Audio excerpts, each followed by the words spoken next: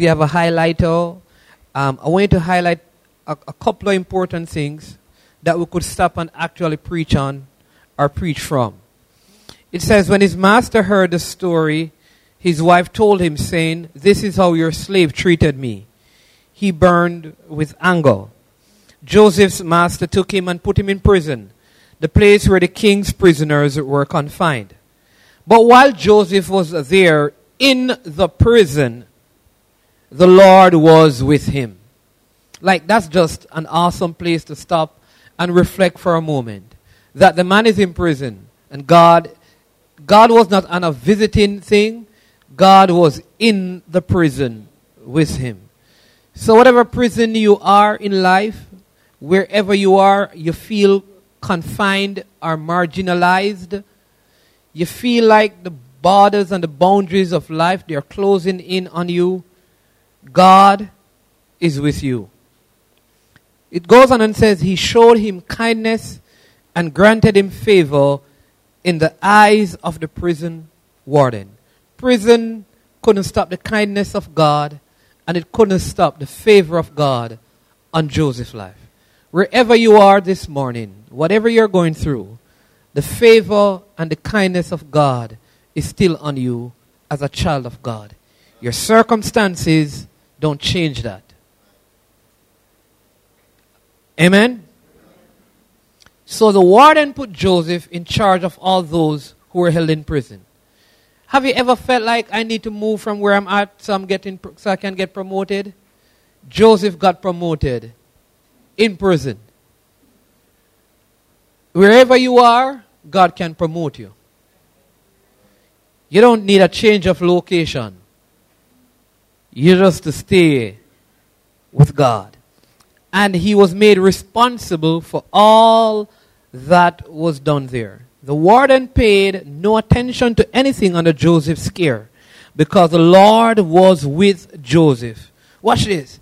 In prison, the scripture said, and gave him success in whatever he did. Listen, I'm so happy that when God has you on a path, wherever he has you, he can give you success there. If we just take this and meditate on it, we will not complain in our place. Because too often we want to change location because we can't see the hand of God in our present location. God is with you. His kindness and his favor is with you. He can promote you right where you are, and he can give you success in the situation that you are in. Do you agree with me this morning? Hallelujah. So Heavenly Father, we thank you this morning and we praise you. Unstoppable God, the God who is the Lion and the Lamb. We set our hearts on you. Come do what you do. Lord God, we come to you broken and contrite this morning. And we ask you to open our eyes to see your truth. Open our ears to hear your voice. Open our minds to understand your word. And our hearts to receive everything you have in store for us. Lord God, we want to be more than mere hearers of your word, but doers also. Change us from the inside out, Lord God. We lean in to you, Holy Spirit. We lean on you, Lord God.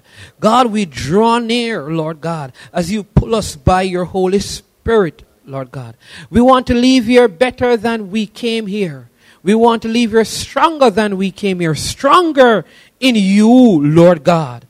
God, we pray that someone this morning who is probably contemplating going away from the path of righteousness, someone who is in the pigsty like the prodigal son, will come to their senses and make their way back home in the name of Jesus. Lord God, we pray for someone who has never yet tasted and sees that the Lord is good, will taste and see this morning the goodness of God and enter into a personal, intimate relationship with you who is the King of all kings and the Lord of all lords. We bless you. God, we give you all the glory. This is your time. This is your moment. And all the glory belongs to you and to you alone. In Jesus' name, amen and amen. Thank you so much. You may be seated. Listen, you need to get your notes because we're going to go through some scriptures this morning And I want you to write some things down, and I want you to go home and go back over them and read the stories and see how it applies to your life.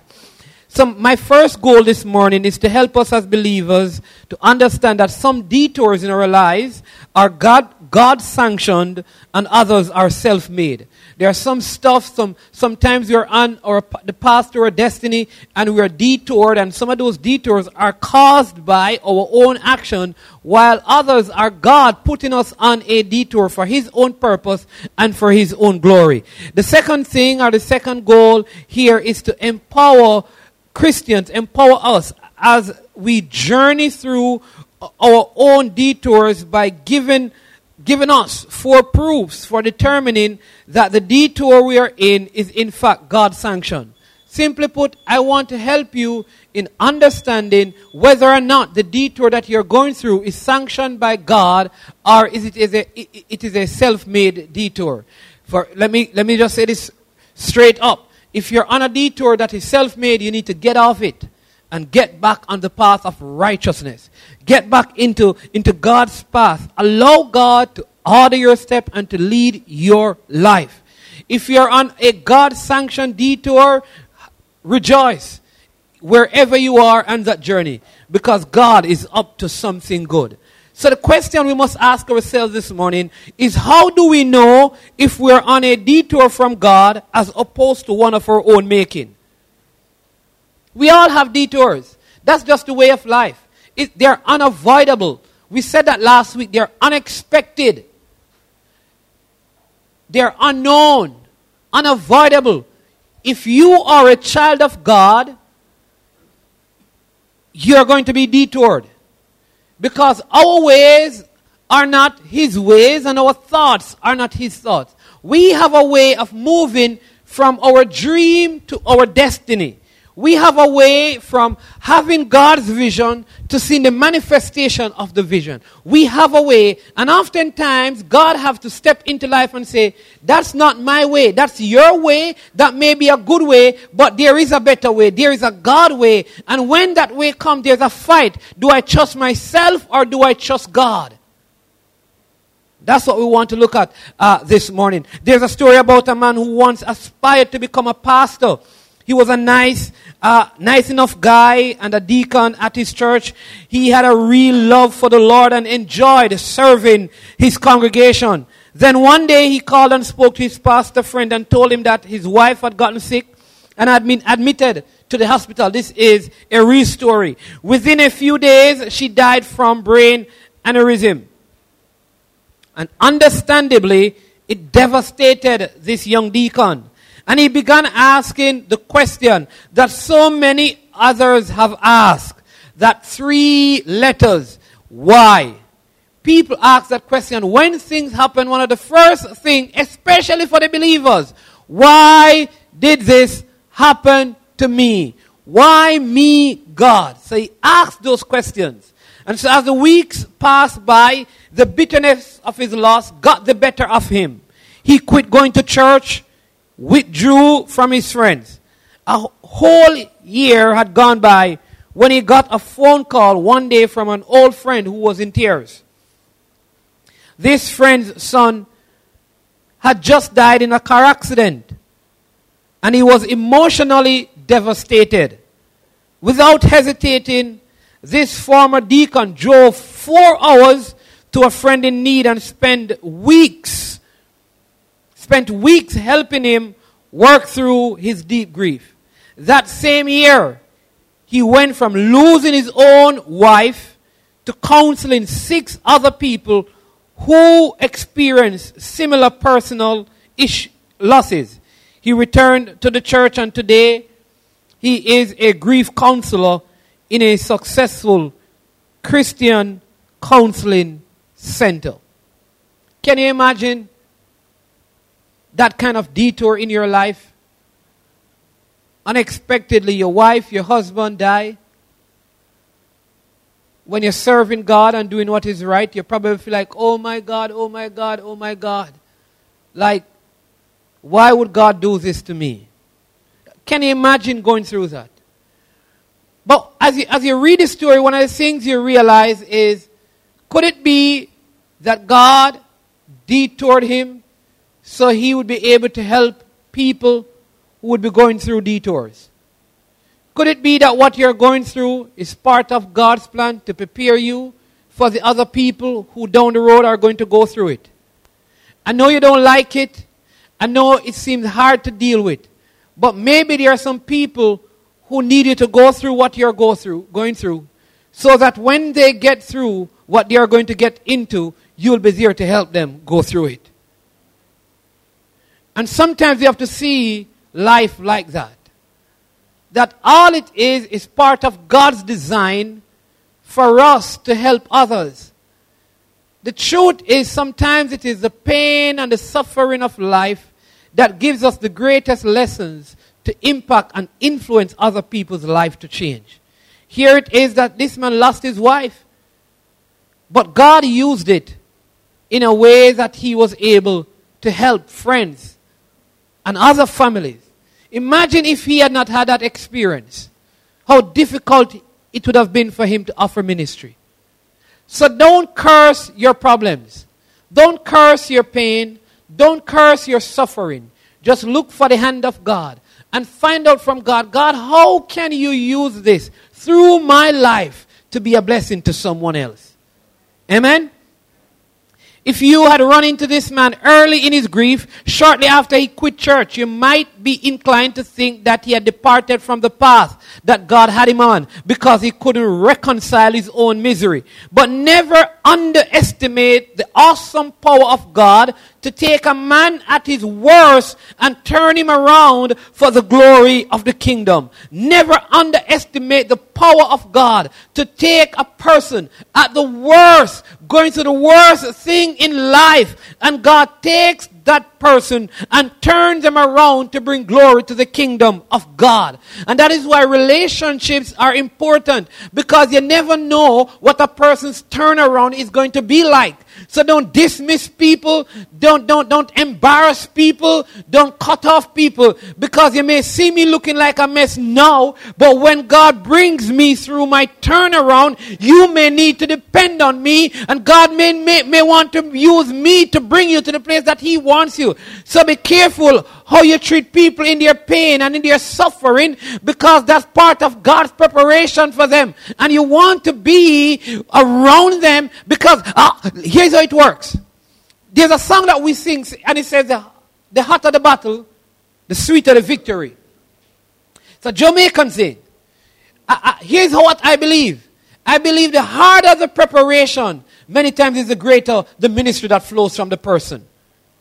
In other words, the greater your pain many times and the greater your suffering many times, it prepares you for a deeper level of ministry and gives you a greater influence. So be careful how you treat people when they are going through great pain and great suffering and great struggle. Remember, Joseph started out his own detour in part because of his own immaturity. His brothers stripped him and left him for dead in a pit because he just didn't know when to stop, when to leave. He didn't know when enough is enough. That's the thing sometimes. Sometimes we make some decisions that put us on the path that we are, and we need to repent. We need to repent. We need to acknowledge that we made bad decisions.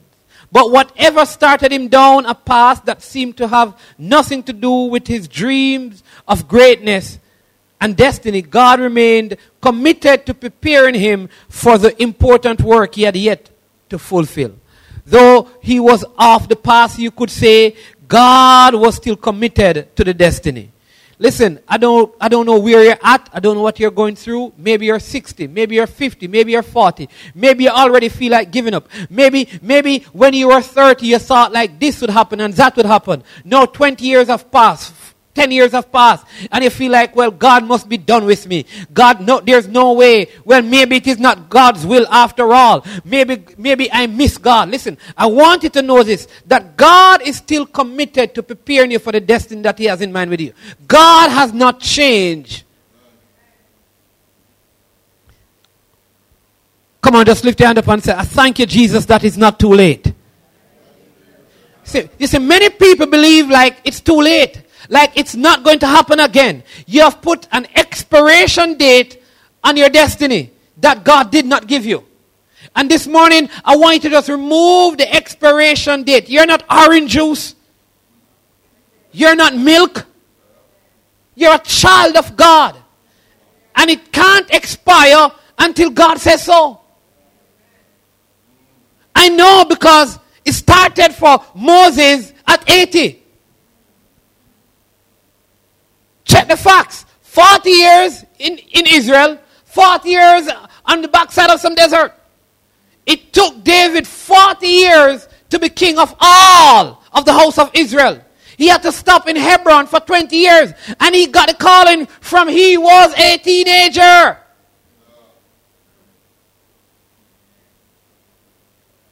Should I tell you about Abraham like last week? Can you imagine? God told you have a child and you give up already. You're not 100. You're not 80. Until you're 80, don't give up. Because nothing is impossible with God. I know the devil told you that we're living in a different time. It is a different time, but it's the same God. The times may change, but God remains the same. Frequently, church, as we move toward the future that God has planned for us, we experience stops along the way called detours. It's a stop, not a place for us to reside.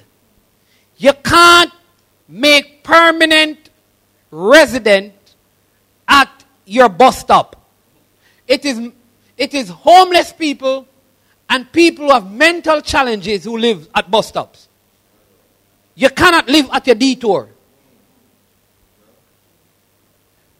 When you travel, they have, when you're going to certain destinations, they have what you call connecting flights, and they call the time between the connecting flights layover. All right? So you have a layover.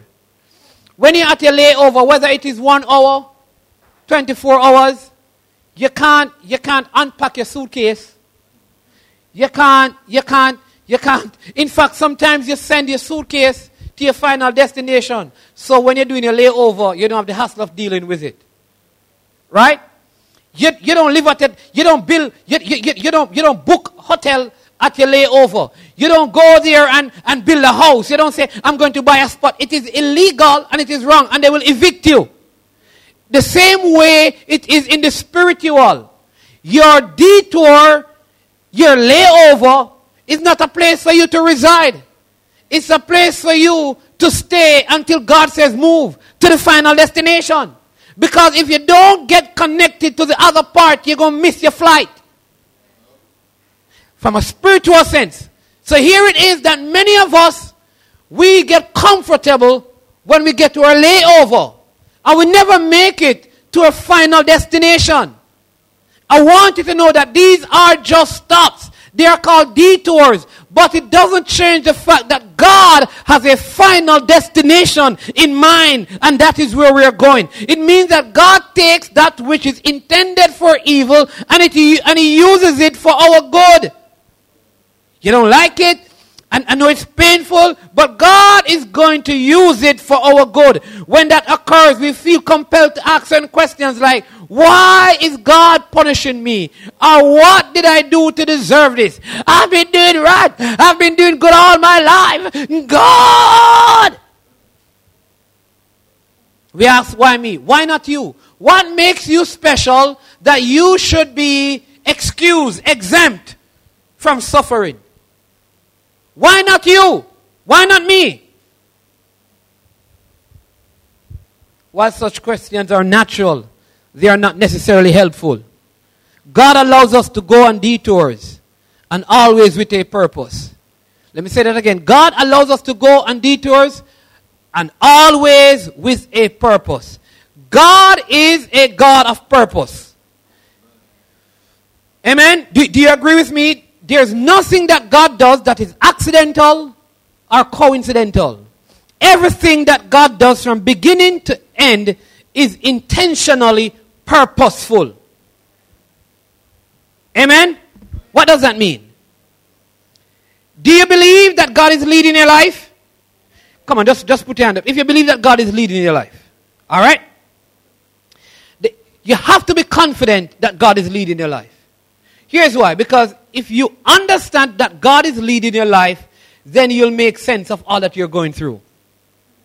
The moment you miss, or you misunderstand, or you don't believe God is leading you, all the questions will arise.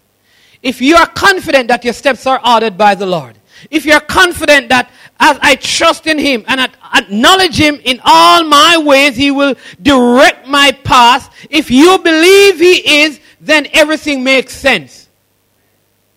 Everything begins to make sense. Because if He's purposeful and He's leading my life and I am in a bad spot, then there's a purpose for the bad spot. But I can only have that assurance if I believe He's leading me. If I'm not sure that God is leading me, then I may not even know or find out or understand the purpose of what I'm going through. But once I know that God is leading me wherever I am, then I know that whatever I'm going through, that God has a purpose in it, because God does nothing by accident.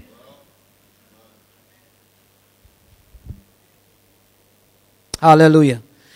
Simply put, we need preparation. And some of us need maturity. And some of us need correction. So when you stop sometimes to prepare to go on. You stop sometimes to mature to go on. And God stops you sometimes to correct you so you can move on. You are being prepared, mature, or corrected. And while these moments might look like setbacks to us, to God, they are simply part of weaving together a larger tapestry called our destiny. God is just putting the pieces together. So what you think is a setback is God setting you up for your greater. That's it. That's all that is happening. I've heard people complain about some stuff. I lost my job. Listen, God is preparing you and maturing you and correcting you for a better job. I've lost my house. God is preparing you. If you believe that you're being led by the Lord, it didn't happen by accident. The issue is, if I'm not being led by the Lord, and it happened, then obviously there is a problem. Because it is my own actions that has led to certain consequences. So, how do we know if what we are experiencing is a God-sanctioned interruption as opposed to a self-made distraction? How do I know that this is God? And so there are 4 ways to help determine if the path that we're on is one that God designed for us. That's where I want to help you this morning. I want you to leave here knowing for sure that what I'm going through, God sanctioned it. And if God didn't sanction it, we have to repent. That's it. That's simple. Repent and get back to the way. Because if we are experiencing stuff because of our own action, the best thing to do is to repent and return to God. What's the first way? The first way we know that we are on God's detour is that we are being persecuted for righteousness. If right now you are being persecuted for doing what is right, it means that God must have you there. Because that's what God's people go through. Blessed are you when men persecute you and speak all manner of... great is your reward, as Scripture says. Being persecuted for righteousness is a sign that you are in the will of God. Let me say that again. Being persecuted for righteousness is a sign that you are in the will of God. Do you feel like you're being persecuted for doing what is right? You're in the will of God. And listen, I know because that's what the Scripture says. The issue we have is that one of the things the Christian faith hates the most is persecution. Especially when we believe we are right. We want justice. We don't demonstrate with placards, but deep down inside of us, we need justice. And I'm going to stand up for my rights. I am not going to allow anybody to treat me this way. In other words, I'm not going to go through no persecution because I am right. It is anti-scripture. The scripture says, blessed are you when men persecute you. But you know what we do? Curse, we curse when men persecute us. We curse all kind of words. We use all kind of curse words. We cuss out people.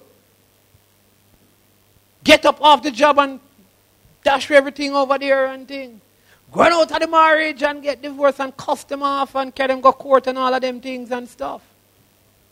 Leave the church and say, who? And not want to go to church again, them church people here and thing.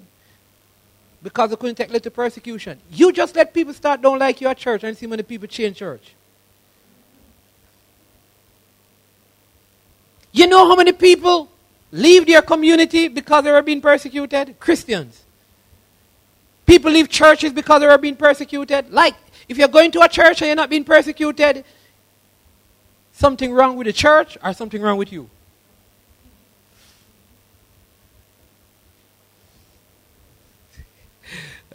I'm telling you.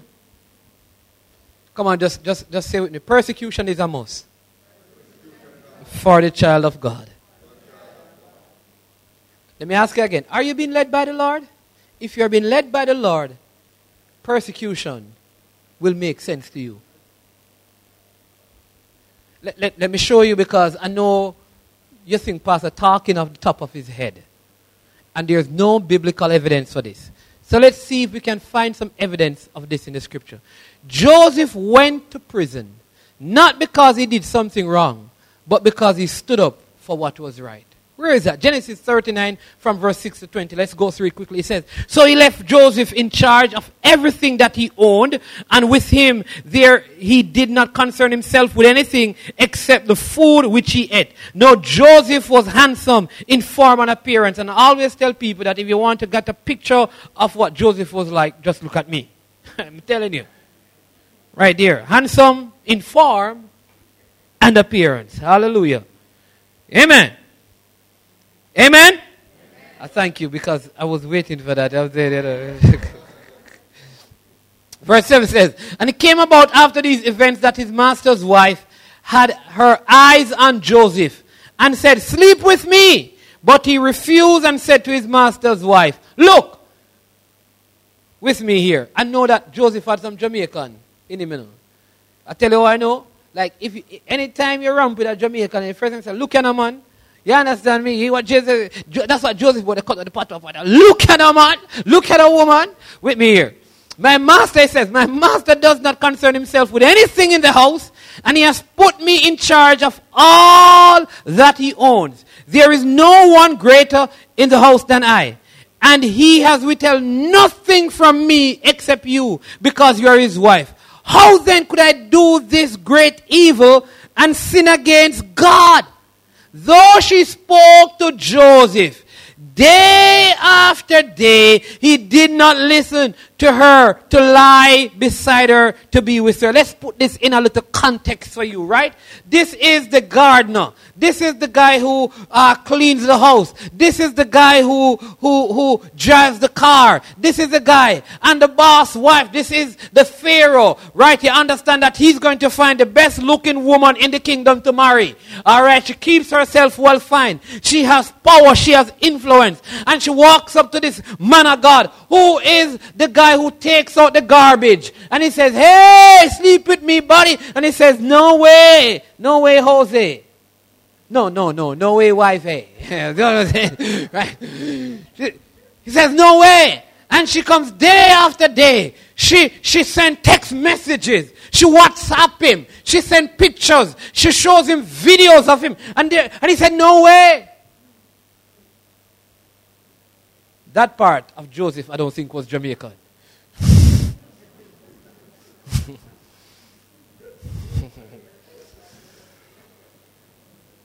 Man said, no. Say, how am I going to do this? Right? Watch this. Now it happened one day that he went into the house to do his work. And none of the people of the household was there inside. So she grabbed him by his garment saying, sleep with me. But he left his garment in her hand and fled. I said this morning and went outside that this is where Beenie Man get the song from. You know that song? This way you don't know it. Right? Beenie Man, one of our artists, does a song about girls that tear off my garment. In the Bible, got it. Right here.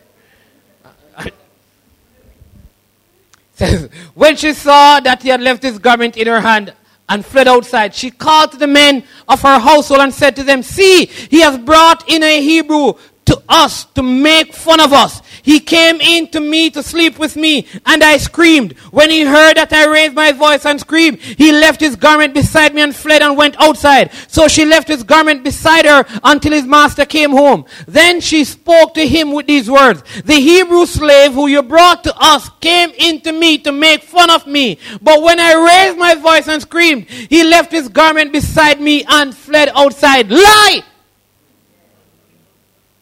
Big lie. Man about to be charged for rape.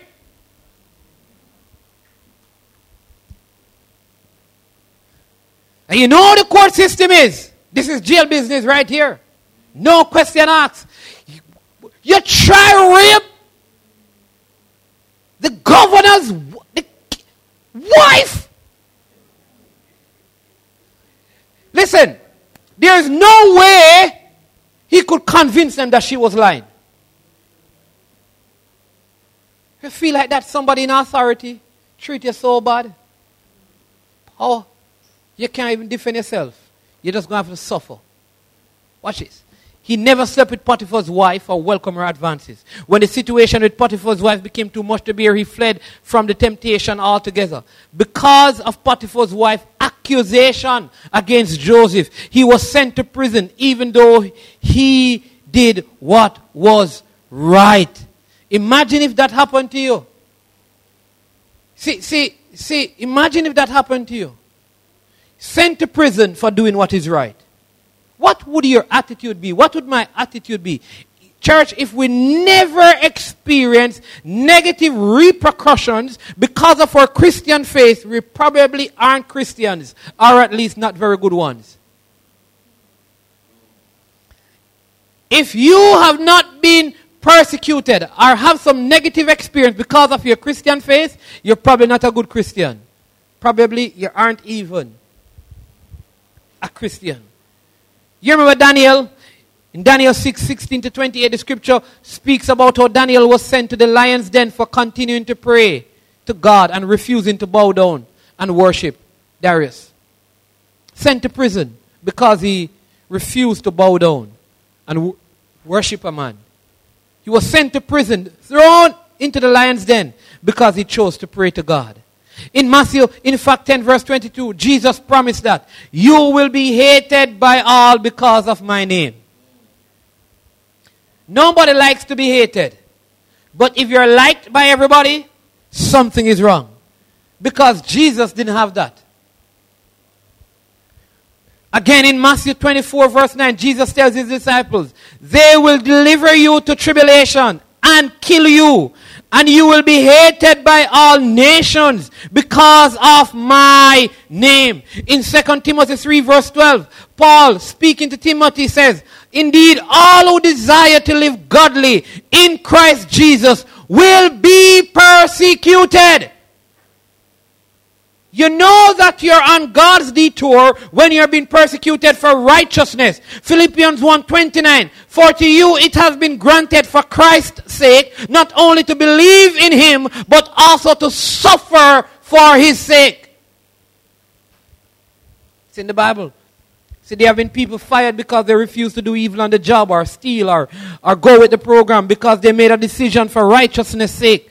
And there was a price that had to be paid because of the decision. The point is that standing up for what is right sometimes lead to great loss or pain in the short term, but great gain in the long term. You'll benefit in the long term. It may be painful, but if God is in it, the end is going to be good. If God is in it, he's going to carry you through. All the way. When we're standing up for righteousness' sake and suffer for it, God will often join us in the midst of that suffering and see us through it. Church, I want you to know that God is not going to stand on the outside. He was in the lion's den with Daniel. He was in the fiery furnace with the boys. He was in the prison with Joseph. He was in the prison with Paul and Silas. Listen, there's no place that you can flee from the presence of God. He was in the cave with David. He was in the ark with Noah. He was at the backside of the desert with Moses. He was there when Abraham was walking through the wilderness. He was there with the children of Israel in their journey. Listen, wherever you are, whatever you're going through, if your steps are ordered by the Lord, His promise is that I will never leave you nor forsake you. He is with you in the valley of the shadow of death. And that is why it says, you need not fear no evil, for thou art with you. God is with you because He is intentionally and purposefully bringing you through what you're going through, because there's a destiny that He wants to bring you to. Amen? So you're suffering. God is going. If they kick you out of the house, you say, thank Jesus. Well, both of us have been evicted. What are you going to do about it, Jesus? Because if He's with me, and He's living with me, and I'm out of a house, both of us are out.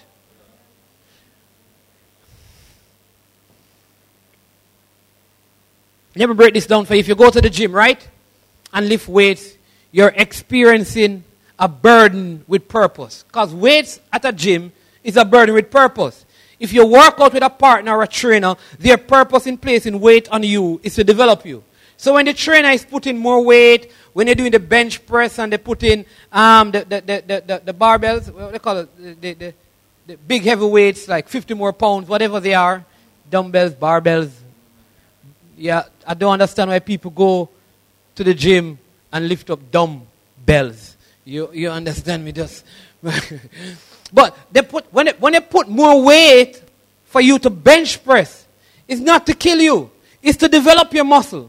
And so when God is putting something on you, it is because God is developing your spiritual muscles. You see, the purpose of lifting weights is to build muscle. Now, if someone took that same weight and threw it at you, the purpose would be to harm you. So God is not throwing weights at you. He's putting it on you because He's your trainer. And here's what happens when you're bench pressing. He says, all right, one more. And if you can't, He's right there and He lifts it up and He helps you up and down. And so you're developing the muscle with His help. The next person is throwing it at you and you have to sight it, you have to catch it, and it becomes a problem. So the same 50 pounds that is helping you to develop weights could be the same 50 pounds that is used to harm you. What's the point? God puts weight on you, the devil is throwing weights at you. Because the devil's plan with the same weight is to harm you. God's plan is to develop you. The same weight causes pain, but not for the same reason. One pain is to develop you, another pain is to harm you. God allows trials or temptation in the life of the believer to develop them. See, Satan, however, brings trials or temptation into the life of the believer to destroy them. And when you understand what God is doing, when you understand what the devil is doing, then you understand the prayer for protection. If you're learning how to drive and the man next to you grabs the wheel, that's to help you stay straight. I remember when I was learning to drive, the driver had a brake pedal. I just think he never rated my driving skill. Why you need a brake pedal over there? I can't drive. You get that for people who can't drive. You need one brake pedal. And I should be in charge. But he had a brake pedal. And there were times he had to hit the brake pedal. You know, because my foot was too heavy on the gas. You know what I'm saying? So he had to hit the brake pedal. And then he said, you know what? I remember once he said, you know what? And he was a Christian. So he said, you know what? Don't even bother pay me. I can't bother with this. You know what I'm saying? Lessons were going as planned. Right? But if you're learning to drive, if I'm teaching my son to drive and he sees me grabbing the steering wheel, he knows that I'm grabbing it to help him. But if someone in the car is opposed to him or trying to harm him and grab that steering wheel, he knows that that person is trying to get him to go off the road. that person is like the devil trying to get him off the road. But when you're driving with God, here's what happens. And he grabs the wheel. He's grabbing the wheel to get you on the right path, to keep you going where he wants you to go, because somehow you're losing control and he's trying to bring the vehicle back into control. Do you understand that this morning? So the point is that knowing the purpose of struggle or pain helps us to determine if we need to deal with our own sin or simply to trust that God has us right where he wants us. Are you being led by the Lord? The second way that we know that we are on God's detour is that in the midst of our persecution, God reveals his presence to us. You're going through something and then you say, oh my God, whoa, look what God did. Oh, I can't believe, listen, can you believe that God is doing this? Don't miss what God is doing in the midst of your detour. He's a present help in times of trouble. As Joseph was carted off to prison, the scripture said in Genesis 39:21, the Lord was with Joseph and extended kindness to him. You know when you're on that detour and you see God blessing you. You understand me? Life takes you on a path that is unexpected, but on that path, doors begin to open. You weren't planning on being in Jamaica, and then, you end up in Jamaica, and you see doors opening, and you say, wow, man, look what the Lord is doing. Listen, you weren't planning on being in the Bahamas, and all of a sudden you see so many things happening, and you say, wow, thank God for Jesus. You weren't planning on getting that particular job, and God just took you on a detour, and all of a sudden, promotions and doors, and you say, wow, look what the Lord is doing. The presence, when you see the presence of God in your suffering, in your pain, and on your detour, you know that this one is a God-ordained detour. Joseph found favor with the chief jailer, who gave him the responsibility of being in charge of all the other prisoners. The same jailer never micromanaged Joseph's supervision because the Lord remained with Joseph and prospered his effort as a supervisor. You see, God promises to stay with us, not just through detours, but through a host of trials and storms. God will be with you. God is with you. Deuteronomy 31 verse 6. Let me tell you, it says this. Be strong and courageous. Don't be afraid or tremble at the enemy nations. For the Lord your God is the one who goes with you. He will not fail you or forsake you. Look for the presence of God. He's going to reveal his presence to you. In the hardship of life, the presence of the Lord is here. I feel it in the atmosphere. The presence of the Lord is here.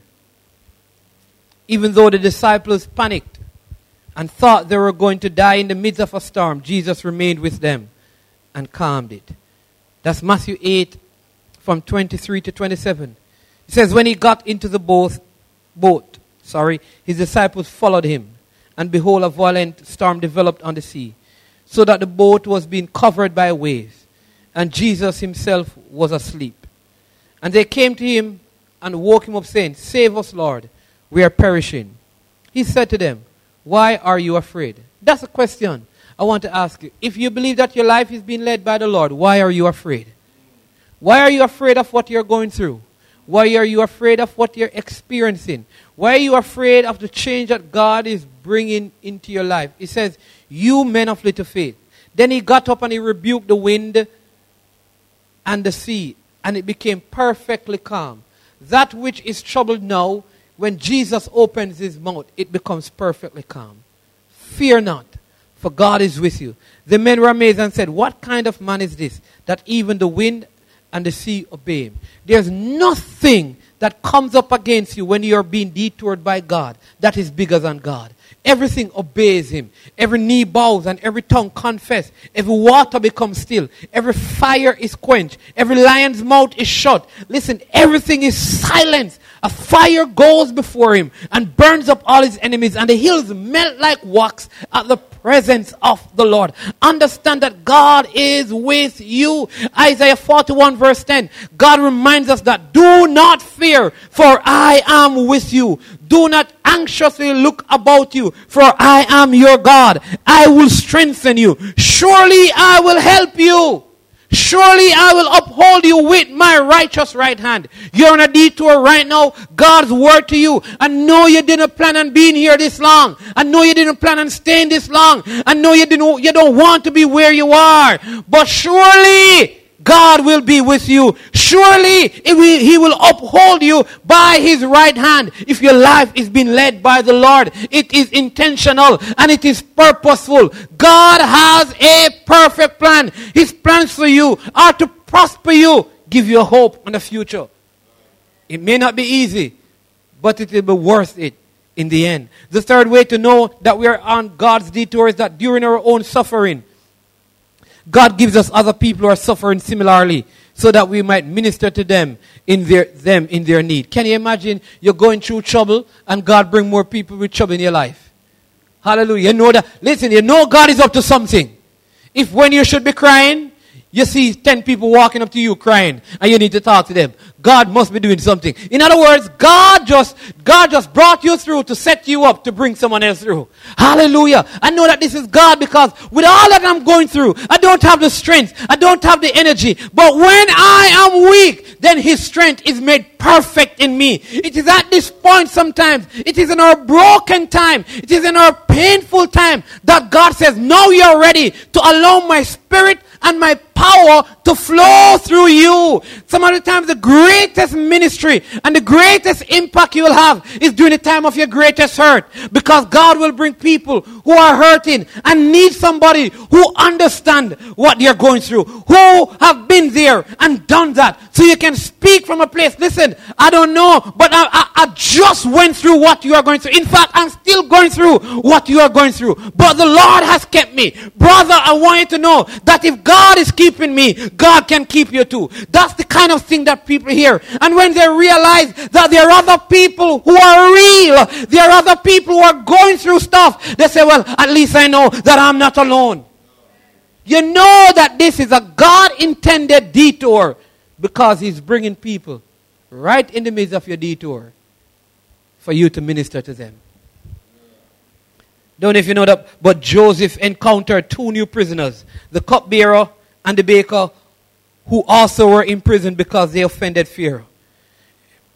In the prison, both men were assigned to Joseph, who took care of them. Can you imagine that? Joseph was thrown into prison for doing what was right, and prisoners were put under his care. Like 2 men were thrown into prison who felt hurt, and Joseph, who was also hurt, had to take care of them. I'm getting somewhere. While in prison, both men had a dream. Each man had a different dream, but they did not know how to interpret them. This is from Genesis chapter 40. You can read it from 1 to around 23.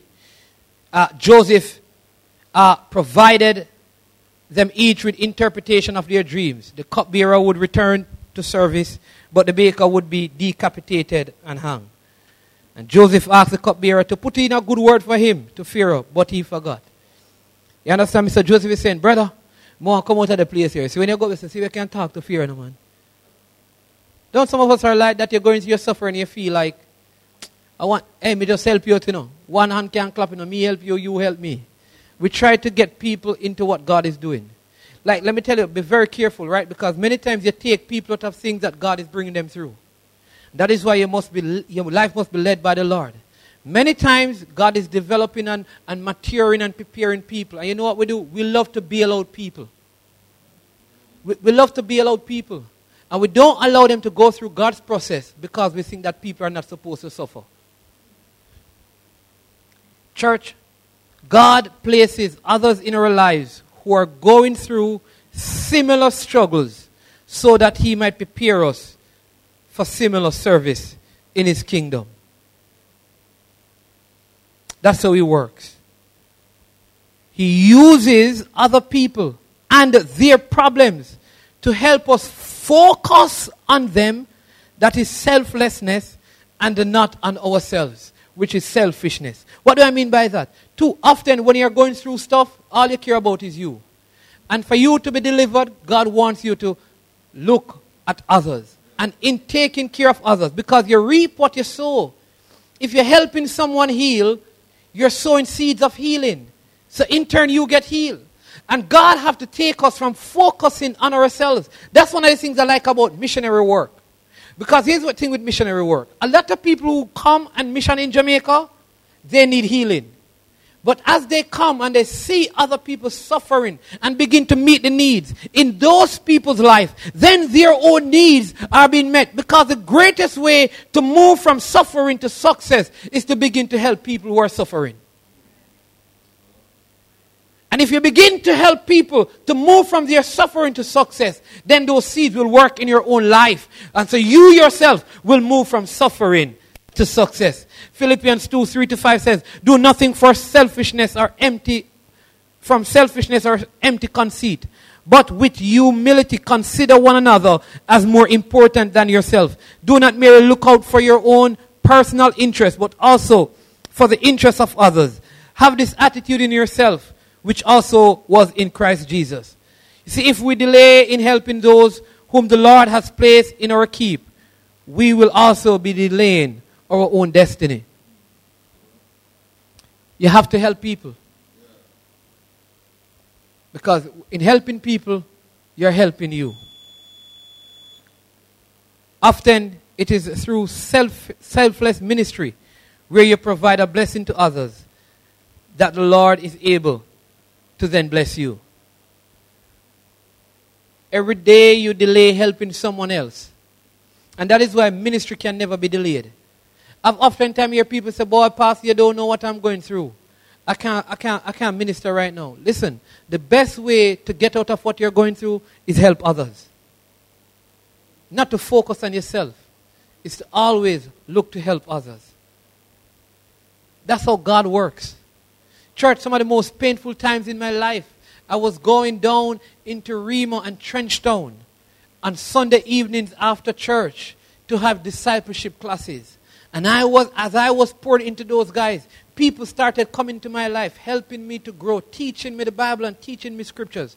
I lived in an inner city community, they lived in an inner city community. And as I was taking care of them there, then people were taking care of me. The greatest thing you can do to propel you into what God wants you to do is to help others go through what they are going through. Amen?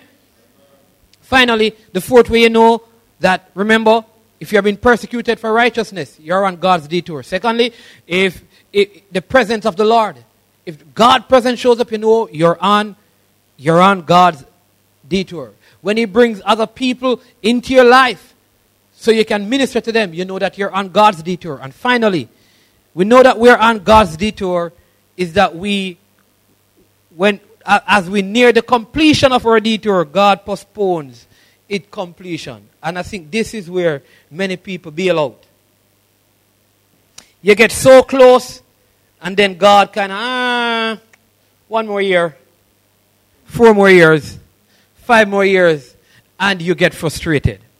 Like, it happens to men a lot. Well, to some men a lot, right?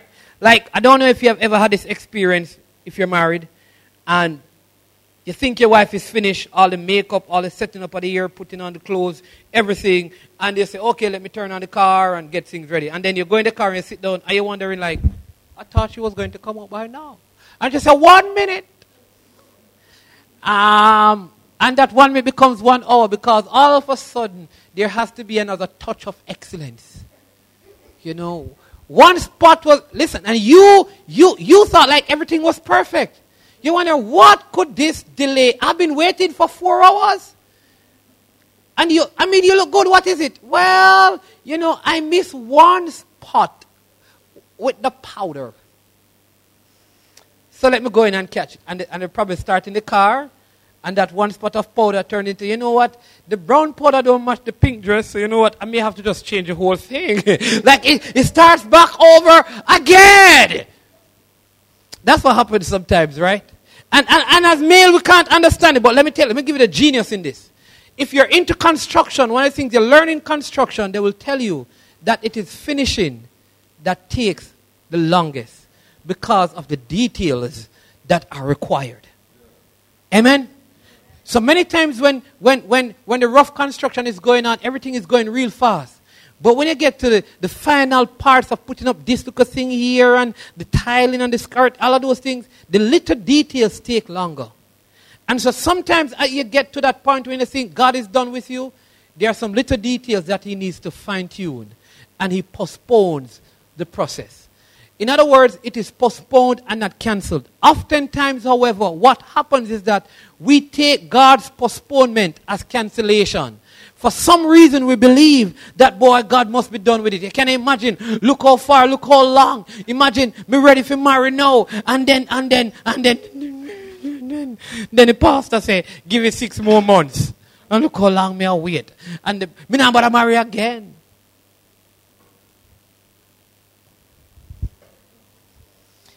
Because people oftentimes take postponement as cancellation. And give up on what God is doing. And throw in the towel when God was just spreading out a new blanket. You see, many times we end when God is just about to begin. Come so close, but yet so far. You see, after asking the cupbearer to put in a good word for him in prison, in Pharaoh's court, Joseph anticipated release from his unjust imprisonment, but is forgotten. Everything that Joseph interpreted concerning the dreams of the cupbearer and the baker came through. The cupbearer forgot to tell Pharaoh about Joseph once he returned to full service. Watch this.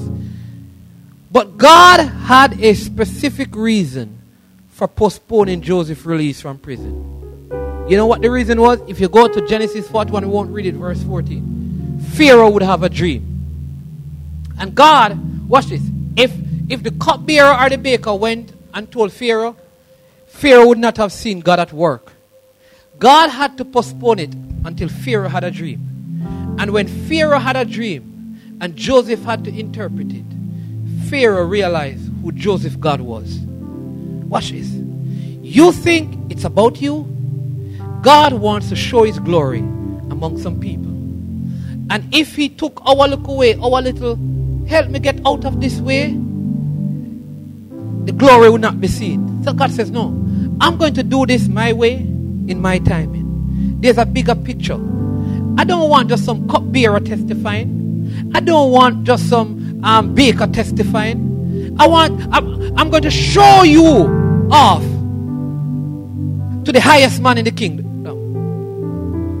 Listen, I'm going to show you off to the highest person in the kingdom. So they will know that I, your God, Joseph, is King of Kings and Lord of Lords. You see, the cupbearer won't bring that. The baker won't bring that. But when you go to the Pharaoh, and the Pharaoh sees you doing this, the Pharaoh will know who the God of Jacob is. And what am I saying to you? That you may feel like it has been postponed. It's just that God has a bigger plan. That's all it is. God has a bigger plan. For eyes have not seen, and ears have not heard, neither has it entered into the heart of any man the things that God has in store. For he is able to do exceedingly abundantly above all we could ever ask, think, or even imagine, according to the power that is at work. Do you get that this morning? Amen? So God intentionally delays the moment of destiny for many of us because he's correcting, he's preparing, and he's maturing us for greatness. After being released from bondage, you know the story. God delayed bringing the Israelites into the promised land to correct them of their disobedience and unbelief. They were delivered, but they were delayed for years because God had to be correcting them. Paul was delayed from journeying to Rome. He spent 3 years in Ephesus as a tent maker, as well as the rest of his third missionary journey, during which he wrote 6 letters, including Romans. Delayed, but not denied. Postponed, but not cancelled. Nelson Mandela sought to change South Africa and move that country towards racial equality. But to reach that destiny, Mandela spent 27 years in prison. What a detour. 27 years in detour. You remember when he came out, one of the big things that happened was the Truth and Reconciliation Commission that changed the whole culture. He had to go through the detour so he'd be prepared to deal with that. And it never became black and white, but all of us together. We also must recognize that in order to live out the specific destiny that the Lord has in store for us, we will likely experience delays and setbacks, which God will use to fashion us into people who are ready for that destiny. If it's taking so long, what is at the end must be beautifully fine and highly excellent. It has a touch of class. It has a touch of class. When that wife goes back in and comes back out, you look and you say, oh, you're really looking better now, dear. I mean, you look good before, but whatever you did, it's working. There's a touch of class. There's something additional, some other detail that God is adding to the process to make it fine and dandy, as people would say. See, church, the Bible says, all those who make decisions based on their faith, that is those who desire to please God, are going to run into being treated in an evil manner from time to time. The most critical test you will ever face is a test for suffering when you didn't do anything wrong. When you did exactly what God told you to do. And now you're paying a price. And it's not fair because all you were trying to do was what he said. While God didn't keep Daniel from the lion's den, he did join him in the lion's den. God didn't keep Shadrach, Meshach, or Abednego from the fire furnace. It says there was a fourth person who joined them in the fire furnace. So God, because he's taking you through a detour, may not cut off the detour, but he might jump in the car with you.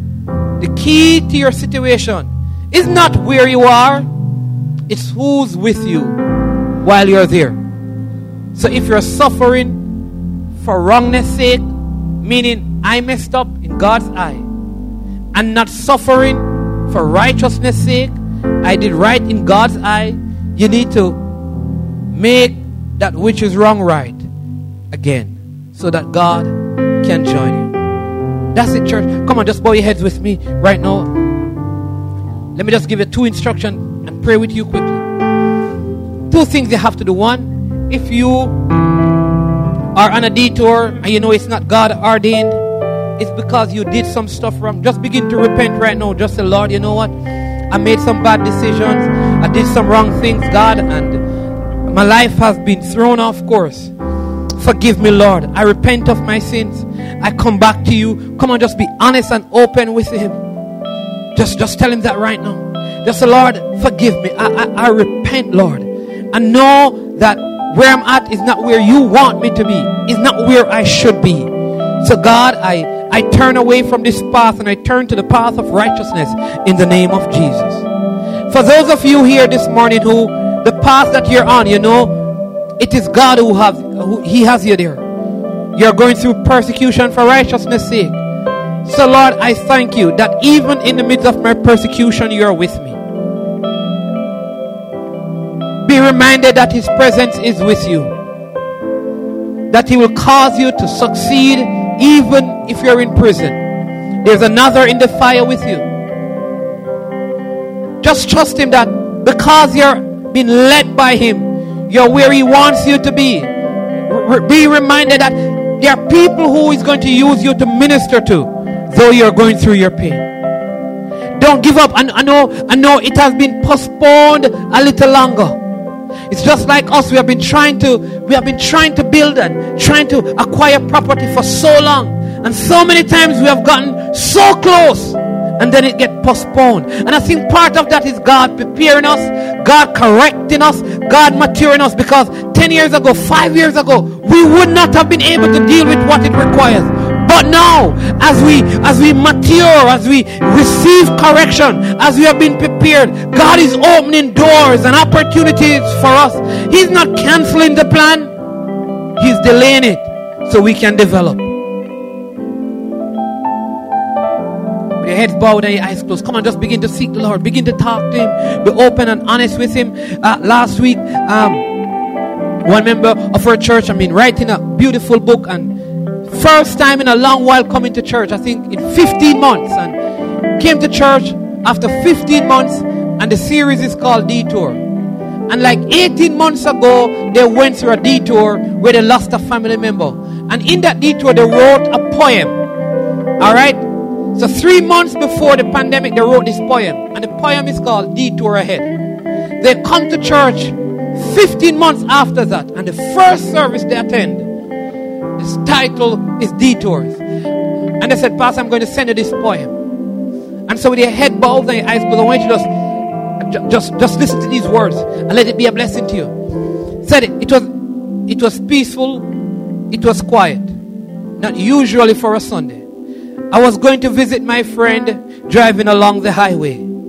There were only a few other cars and the drive was so easy. The weather was quite pleasant. It was cool, it was breezy. Soon I came upon a bold sign, road construction ahead. Should I go forward or turn back instead? The choice was very clear, of course. I would press on. This was a minor inconvenience that would soon be gone. Then after 3 minutes, perhaps it was even 4, another sign with an arrow simply said, Detour. I had to turn down an unknown road. I went off the beaten track. I continued moving forward. There was no turning back. This road seemed fine at first, though clearly it was one less traveled. But soon it began to get narrow and my nerves became unraveled. There were deep precipices, there were steep inclines, there were huge potholes, there were no directional signs. Then there came a cloudburst. There was a sudden downpour of rain. I would tumble down a precipice, never to be found again. But as quickly as it had begun, the rain came to a halt, though mist came rising up from the sun-warmed asphalt. At last, visibility improved and the narrow road got wider. I shouted praises and thanks to God as He had been my driver. I had set off for a very short drive, which unexpectedly became much longer. But what I learned from this detour has made me so much stronger. I learned that life never takes a straight path. It is full of twists and turns. It is full of ups and full of downs. It is packed with daily concerns. I learned that detours will always come and that most I can never foresee. But with faith and courage in those tough times, I'll hold the Master's key.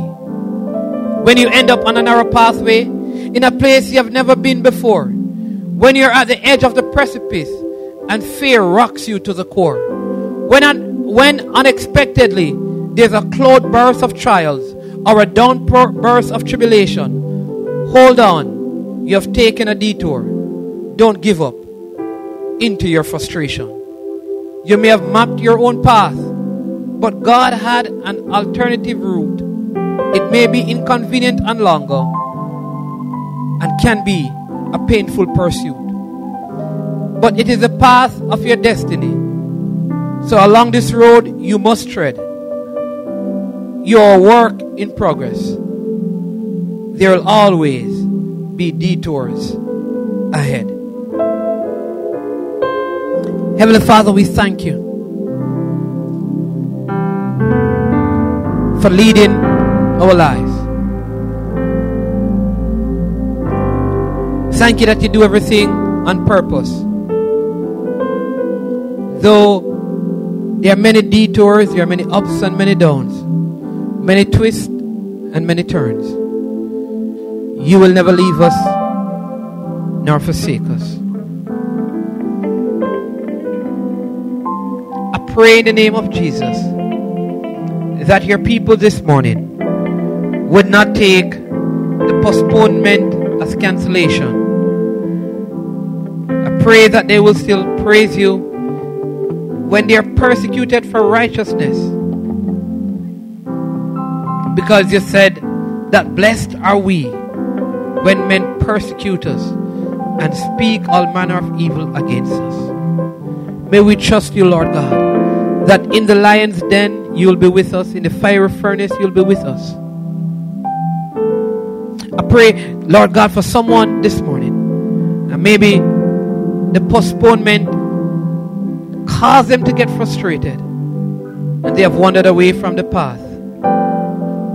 Listen, if you're here this morning or you're watching online and for whatever reason life and the detours of life has caused you to go astray or to go away, maybe you're at the style like that prodigal son.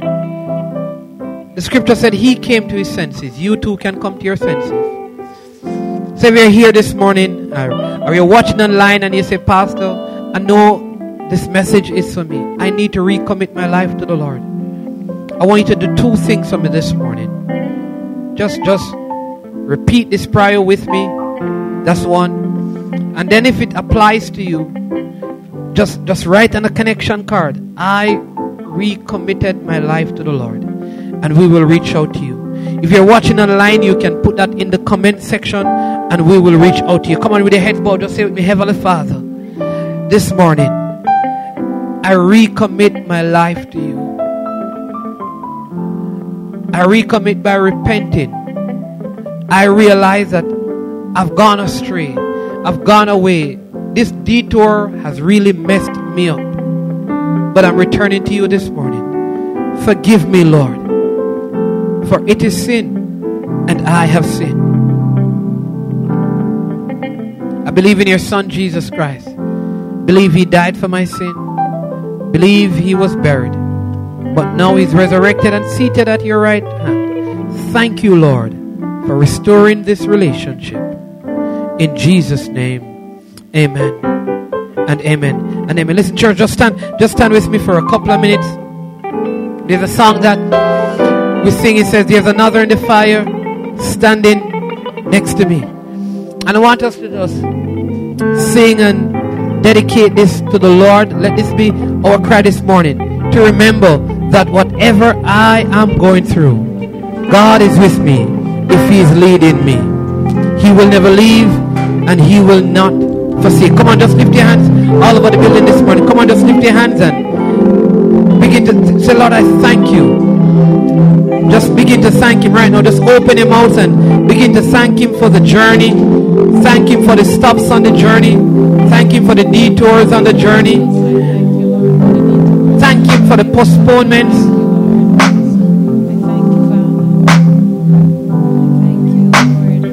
Yes, Jesus. Come on, just lift your hands this morning. Don't be afraid. Just lift your hands to the King of Glory, to the King of Kings, and to the Lord of Lords. Hallelujah.